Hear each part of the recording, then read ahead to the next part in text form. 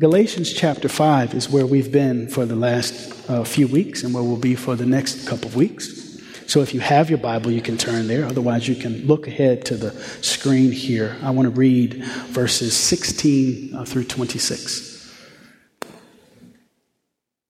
But I say, walk by the Spirit, and you will not gratify the desires of the flesh. For the desires of the flesh are against the Spirit, and the desires of the Spirit are against the flesh. For these are opposed to each other, to keep you from doing the things you want to do. But if you are led by the Spirit, you are not under the law. Now the works of the flesh are evident: sexual immorality, impurity, sensuality, idolatry, sorcery, enmity, strife, jealousy, fits of anger, rivalries, dissensions, divisions, envy, drunkenness, orgies, and things like these. I warn you, as I have warned you before, that those who do such things will not inherit the kingdom of God. But the fruit of the Spirit is love, joy, peace, patience, kindness, goodness, faithfulness, gentleness, self-control. Against such things there is no law, and those who belong to Christ Jesus have crucified the flesh with its passions and desires. If we live by the Spirit, let us also keep in step with the Spirit. Let us not become conceited, provoking one another, envying one another.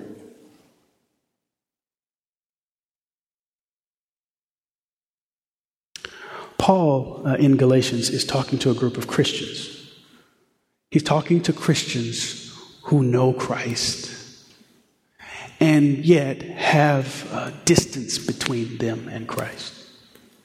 They know the Lord, they have history with God, and there's more and more space between what they know about God, how they experienced God, and where they are right now. And what Paul does in this letter is he presents a truth over and over again about freedom in Christ, about how God redeems us or breaks our relationship from our past, breaks our relationship from the past laws that have governed our lives, and offers us a splendid future. Paul, over and over in this letter, is trying to present or represent to these believers a God who makes in us what God himself is.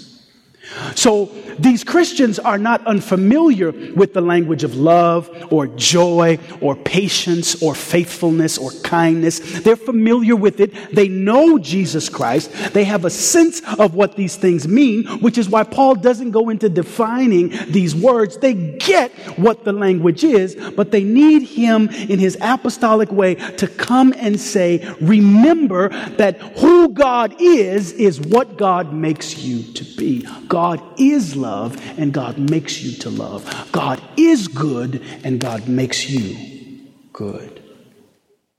If we're looking then for a list of God's qualities, we don't need to look at a systematic theology. We can start with Galatians 5 to get a solid picture of what God is like. Of course, we can go in the Gospels and look at the life and teachings of Jesus. We can go in the prophets and see God's commitment to the people of God. But we're here in Galatians wandering through these marks, these qualities, these behaviors that are God's and are God's gift to us. Paul in chapter 5 is talking about two things I just read. He's talking about the first part of 16, 17, 18, 19. He's talking about the desires of the flesh. Say the word desires. He's talking about the works of the flesh, the desires of the flesh. Before he leaves us with the language about the fruit of the Spirit, which is the evidence of the Spirit, which is the proof that God is present in us. Before he talks about that fruit, he talks about the desires of the flesh. He warns us of these destructive and competing works of the flesh, these characteristics which are anti-spirit. He eventually talks about what it means to walk in step with the Spirit, but before he does that, he reminds these followers of Jesus, these people who have a history, they remember the laws that govern their lives. He's reminding them that there is not just what God offers, there is also what the enemies of God offers. They're against the Christian life. These desires of the flesh, these works of the flesh. They push and pull us in the opposite direction, away from lining up with the holy. For each of the fruit that Paul will talk about, Christians and pastors and writers have over the centuries not just highlighted the fruit, but also the primary sins or vices or desires, works of the flesh, in opposition to that fruit. So for the 5 or 10 minutes or so that I will spend with you, we will talk about the fruit of the Spirit of goodness, the fruit of the Spirit of kindness, and their accompanying sins that compete with how we pursue the fruit of God in our lives. Now, I've planned, like last week, to be shorter than longer.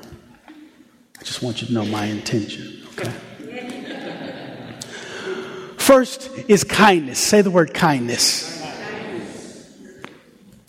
Now, I haven't given a whole lot of hard definitions for the 2 or 3 weeks in the past, partly because Paul doesn't really offer them, but I'll give some definition today for the 2 pieces of fruit. Kindness. Kindness has to do with putting the needs of others ahead of your own needs. Kindness has to do with putting the successes of others ahead of your own success. It has to do with putting someone else ahead of your own achievement. When Paul talks to these Christians about kindness, he is saying to them, the quality of God and the quality that God expects from you is to put others ahead of yourself.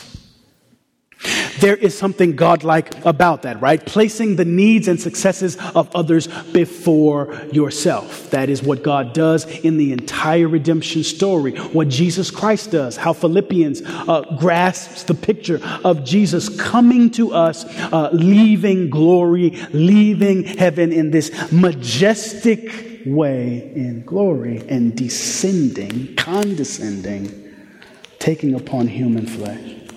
He puts others first. Some of you have people in your life who, when I talk about kindness having to do with putting someone else first, comes to mind. They're Christians who come to mind. Maybe they're non-Christians who come to mind for you, who, when you think about someone who doesn't put their needs ahead of yours, people come to mind. For me, my mother comes to mind. For me, Mother Flowers comes to mind. For me, some of my mentors come to mind. When they call, when they're around me, I have a sense that I am more important than what they have in their life, right?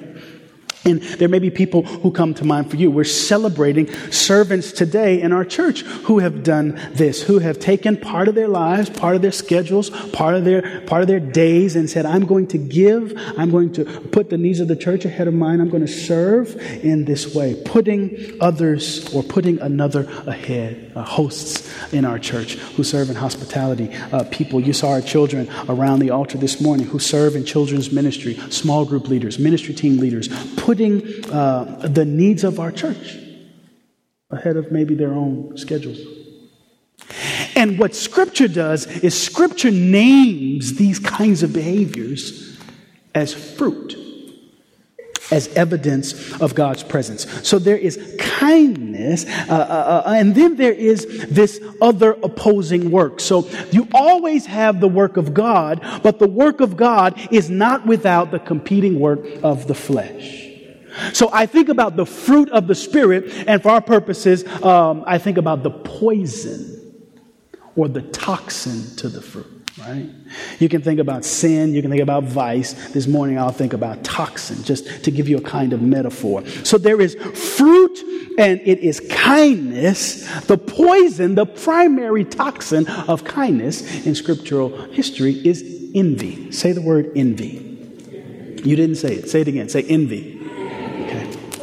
Now, envy is not wanting others to have what they have. That's the negative way of talking about envy. The positive way of talking about envy is it is rejoicing at someone's misfortune or rejecting someone else's prosperity. It is rejoicing at someone else's downfall. It is rejoicing at someone else's detriment. It is rejoicing, in a way, making joy when you see someone else stumble. It is being pleased by the fallings, the failures of others. Envy is rejecting someone else's advancement, someone else's promotion, someone else's success. It is that often unseen reaction when someone gets something, you say, no, you reject that advancement, that success. And in us at all times are these kinds of fruit, these evidences of God's presence, and these toxins. Might not be envy and kindness, but in us at all times as we grow, as we live with God, as we live in relationship with God, is the work of God making us. God is present with me. The Spirit of God is creating in me, and the opposing competitive work of the flesh. Kindness, envy. Envy is that quiet sin that we don't talk about, that we don't testify about, that we don't get up in the church and advertise or announce. It's the quiet sin, but the quieter we are, the more that toxin covers our soul. In my house are two plants. There are 3 plants in my house, but for this purpose, there are 2 plants I'm thinking about. And they're relatively new plants. I've had very old plants, plants that are as old as my marriage. I've been married 13, 12, one of those numbers, years. And I've had plants that long. And recently, some of those plants have decided to die. So I had to replace those plants. And plants die.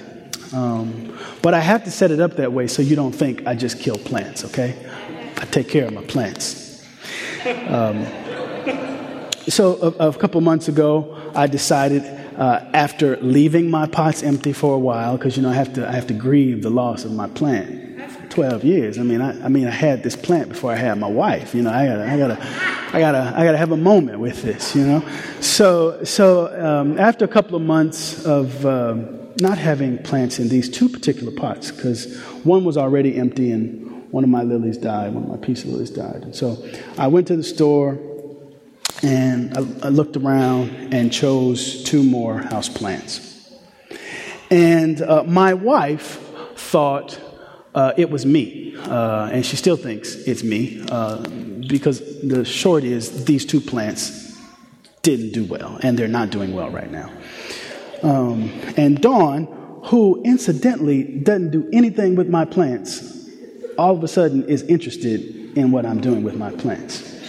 Now, I'm not telling you anything I haven't told her in different ways. So she takes interest, and I go get these plants, and I have a 3rd plant, as I say, that is also relatively new. By that point, it was about 6 months old, this 3rd plant, and it was a completely new plant to me, and I got it on my birthday, in fact, because it's a metaphor for me trying to nurture things in my life this year, right? And so this plant is a November plant, and it's at my desk at home. And these other 2 plants come into the house, and all 3 plants just go nuts. All 3 plants immediately, like overnight, just go yellow. What's funny, Annette? What? I'm a plant killer. Okay, that's not true. The devil is a lie. That's what they used to say when I grew up. No. So that's why I set it up that way. And that's, I'm not a plant killer, right? So I put these plants, these 2 new plants, and so immediately I'm thinking they don't like each other, They're talking to each other. So I start talking to the plant. Now, I don't listen for what the plant has to say. For those of you who are going through the mental status evaluation for Pastor Michael, I'm not listening for what they have to say, but I'm talking to my plants, and I go through a kind of list of things you do when plants start doing badly. There are things that you do. You can look online for that list, right? So I go through 7 or 8 different things. I start what is essentially 2 or 3 weeks of trying to pay attention to this plant. And so my wife eventually says, maybe there's something wrong with the dirt. And I had thought about this. I didn't tell her that one of the pots were completely new, the dirt. But her point was maybe there's some toxin, something you can't control with stuff you spray on it, because you do spray things on it to try to, you give it food, but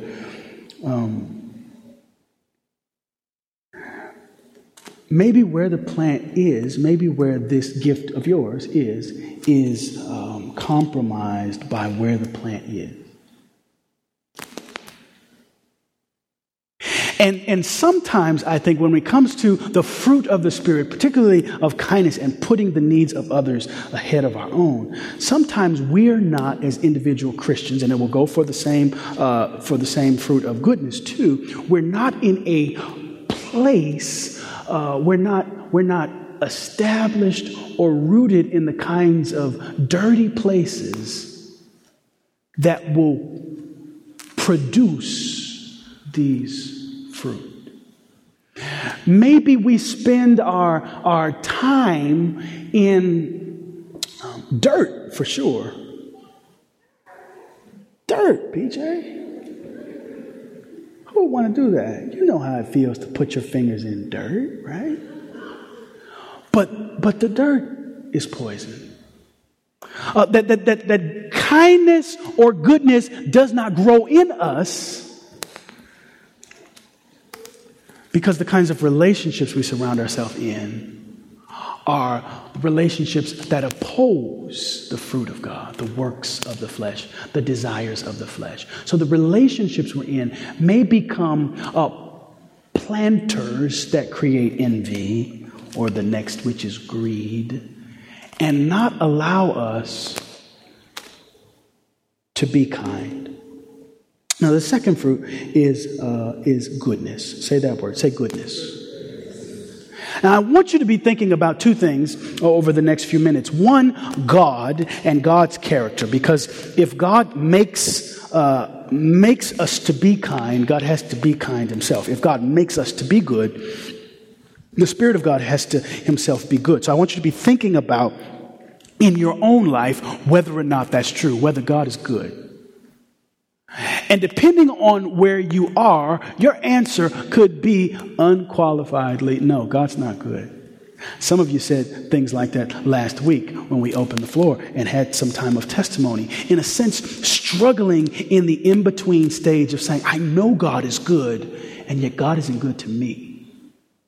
I know God is kind, and yet I don't feel the kindness of God. So I want you to be thinking about that. But the other thing I want you to think about as I talk a little bit about goodness and greed is the kinds of relationships that are in your life that make you more good, that make you gooder, if I can put it that way, that make you kinder.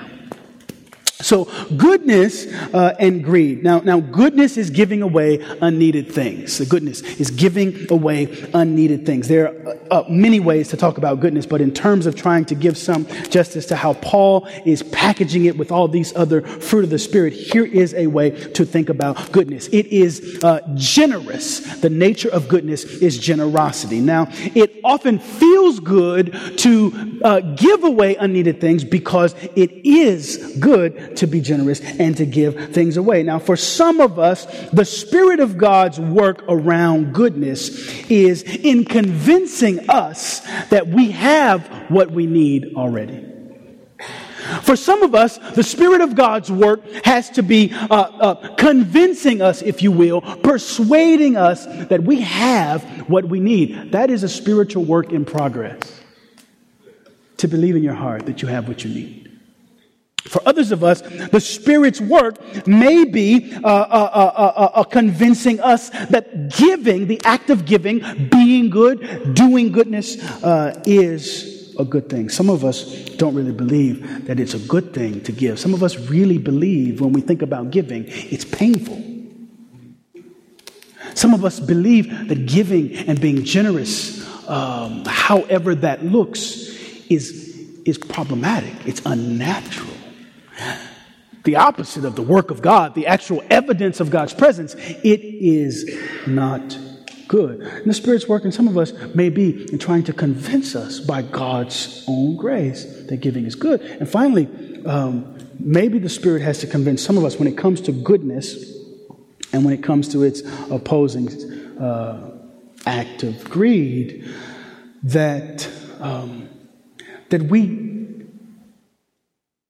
we actually need to give to be godly.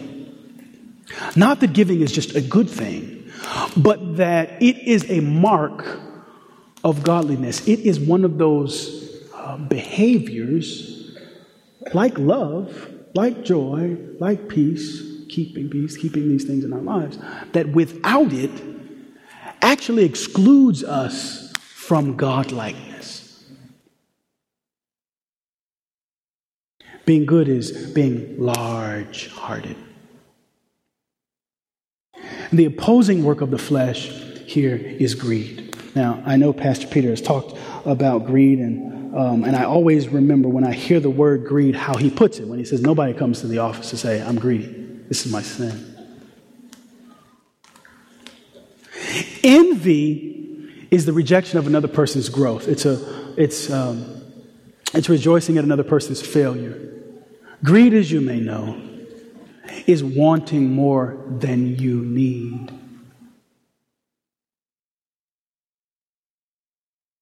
There are things in the world that I don't understand. And one of the things in the world that I don't understand is why my son, who's 3, gets to eat things that I can't eat. My son's pediatrician says to me, this is a brilliant woman. You need to give him fatty foods, cholesterol-laden foods, give him cheese, all this stuff. This is a little while ago. This is maybe about a year ago. And I'm sitting in the office, and I'm like, oh, she also says, you got to give him the bad stuff, because she sort of knows I don't really eat that kind of stuff, or I try not to eat it, so she's digging at me. And I look and I say, well, where's he going to live? Like, who's going to buy his food? Who's going to... And she kind of did what you just did, because I was serious, because, you sort of get out of the habit of buying stuff you're not supposed to eat when your doctor, on the other hand, tells you what you cannot eat, right? So one of the things in the world I don't understand is why giving macaroni and cheese, my version, which has either 3 or 5 cheeses, is a good thing for my son and a bad thing for me. Now, Vivian can probably come up here and explain it to me, because, she's good at these kinds of things. My son's pediatrician is good at explaining these things. My doctor is good at explaining these things. It's just me. I don't understand it. I can't understand why what is necessary for Bryce would be greedy for me.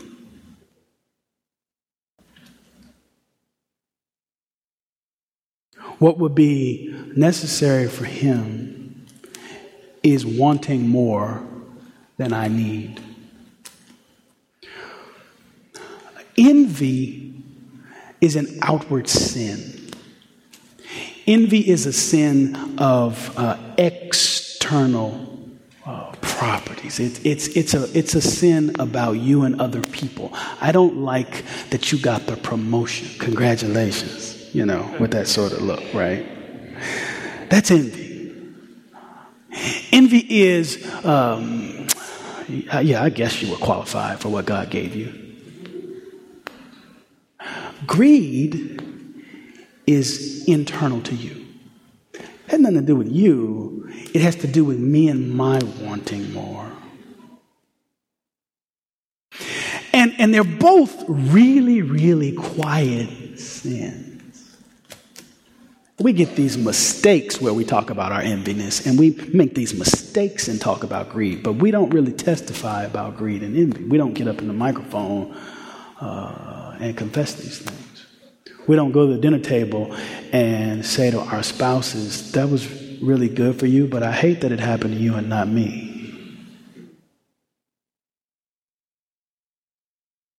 One early church father said of greed that it is going after future uncreated needs. That wanting more than you need is essentially going after something in the future that hasn't even been created yet. We who are greedy want what we don't have, what we don't need. So there is kindness, and it's competitive work of envy, and there is goodness, and this which is generous, and this competitive work of the flesh, which is greed. What does this mean for us? What are we to do? Okay. So as I wrap up, I want to give you some things to remember. I want to give you some things to do, and I want to give you some things to reflect upon. Okay, and you can find what you need here or in the silence that comes after. So things to remember, a couple things to remember, and I'll go through these relatively quickly. Number one, you aren't alone in these acts. So kindness and goodness is not a heart value. It is an act. It is not just a character trait. It is activity. You're not alone in the act of kindness or goodness. There is a God, again, who is kindness, who is goodness, who is acting kind, who is being good to you, to us, before you, before us. And so the way we become kind is by anchoring into the God who is only kind, who is good. You aren't alone. Number two, the seeds of this fruit, the starts of these behaviors are in you by God's grace. If you are a follower of Christ, remember, Paul is not talking in an evangelistic way to people who don't know Jesus. He's talking to a collection of believers. He is trying to say to them, God has already begun in you what God expects from you. He's saying to them, don't stop being convinced of this in your life. He's encouraging them, and I want to encourage you this morning that you who are pursuing these fruit, even when maybe the plant leaves go yellow and not green, to try everything you can by the help and grace of God to get the right dirt, the right food, to pursue the fruit so that God can produce what is in seed form. Number three, the Spirit produces what you give others. If you give others kindness, if you are good toward others, then what you are doing is taking what God has placed in you and giving it away. I am not a farmer. I don't know how this works. I don't know if this is really true. So just say it's homiletical. It's sermonic, right? This is probably wrong, and that's okay too. Not really, but sort of, okay? So this is a preaching device that I know might not be right. So think about, so what's the point, you say? Think about how in a field, now there are probably people here who say this better. I wish Joel was here, Dan. He probably kind of preached this point. You've got a plant. And this is a metaphor. I told you, the fruit is a metaphor. So you don't want to put too much value in the mess-ups that Michael makes. So you have a fruit, you have seeds, you have growth, and you have this plant in the wind, and you have seeds because of the wind and the rain being scattered all over the rest of the grassy neighborhood. You have seeds going in the dirt all over the place. And eventually, because that plant that grew up is giving away itself, giving away its seed in other places, other plants grow. Is that halfway right? Yeah. That's exactly what God does when you give away kindness then. It's exactly what God does when you are good and generous. What ends up happening is not necessarily in the relationship in which you gave it. God creates in the people you give goodness to goodness. You're not the only container of goodness, right? So if God creates goodness in you and you give that God-created goodness away, God makes other people, because of you, generous. Now think about the competing work of the flesh as well. If you give away enviness, then the competing work is still at work. The anti-kingdom is still productive. So Christian, not even non-Christian, but Christian, what are you giving away? Because the Spirit produces the Spirit, a Spirit. Number next, things to do. Number next, Lord have mercy. Things to do. Here are a couple of things to do. Teach yourself to be grateful for everything. Teach yourself to be grateful for everything. I mentioned the prayer of examine last week and gave you that. And how many of you remember that and did some of that work last week? Raise your hand. Raise your hand. Okay, nobody. All right. Well, oh no, I saw a hand. There's one. There's two. There's three. Okay. Part of the prayer of examine is looking at what happened in the day, right? Looking and saying, what actually happened? And when I say teach yourself to be grateful, I'm thinking about generosity. I'm thinking about how to foster goodness in our own lives. One of the ways to do that is to look at our lives and to say, this happened. I'm thankful for this part of what happened. And to say as much as possible for everything that God has given us, I am thankful for it or I'm grateful for it. What that does is it changes your expectations for how God will bless you. If you look toward everything God gives and push yourself to try to find gratitude in it, even if it's not ultimately there, if you're looking to be thankful, you will become generous. Number 2, tell yourself no to things and yes to things. I'm not going to talk too much about this because I think the spirit of the fruit and the spirit of the competing vices speak for themselves. But there are certain sins, there are certain behaviors that we need to say no and yes to. And that's what your prayer needs to be. That's what my prayer needs to be. In your small group, maybe talking about things, and somebody ultimately asks you, Michael, are there things in what you're talking about that you need to start saying no to? Are there things you need to say yes to?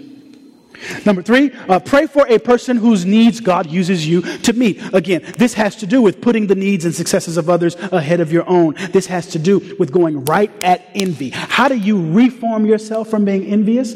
You have God send you somebody who you are designed to bless, to be good to love.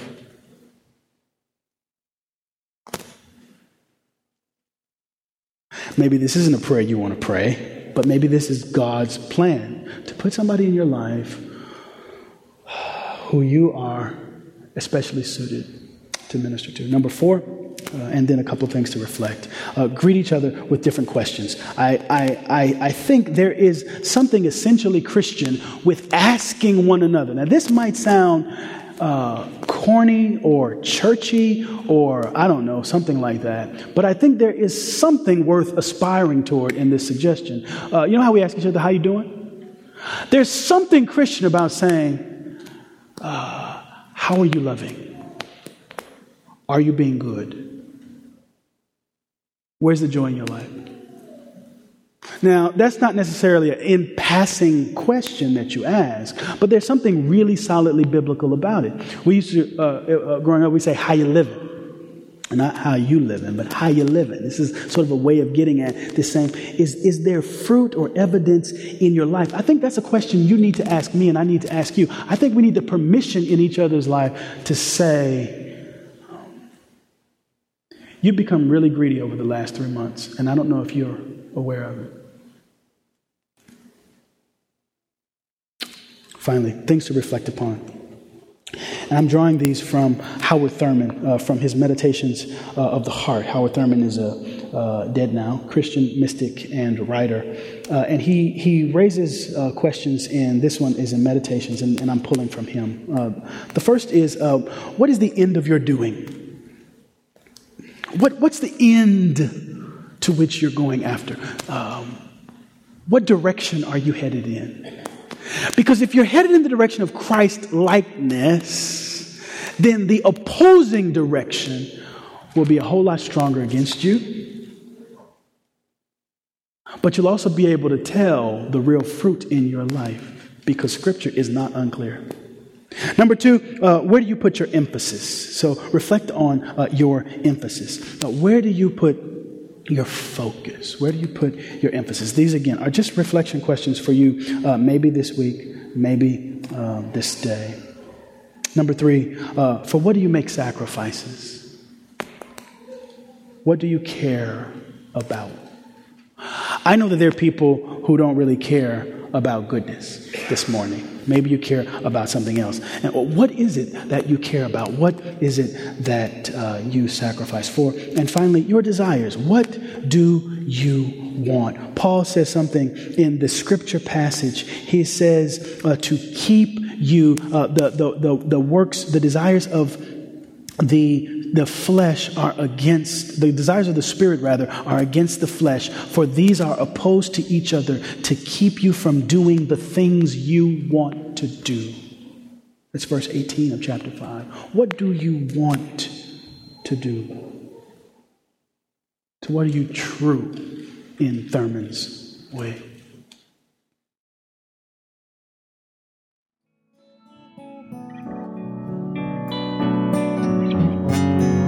Of us this afternoon, we pray that as we leave this place, that we would go after your presence, that we would go after your spirit, after your power. We pray that you give us grace to live well this week, to be kind, to be good, to look to you for all of our help, because our help comes from you. I want to thank you for the men and women of this church, those who have served, those who we will celebrate at this luncheon. I pray blessings for the people that brought us the food and blessings upon the meal, that it would nourish us, strengthen us to live longer and better for you. New community, visitors and friends, live this week a good life, a kind life, and may God be in front of you every step of the way. Have a great week, everybody.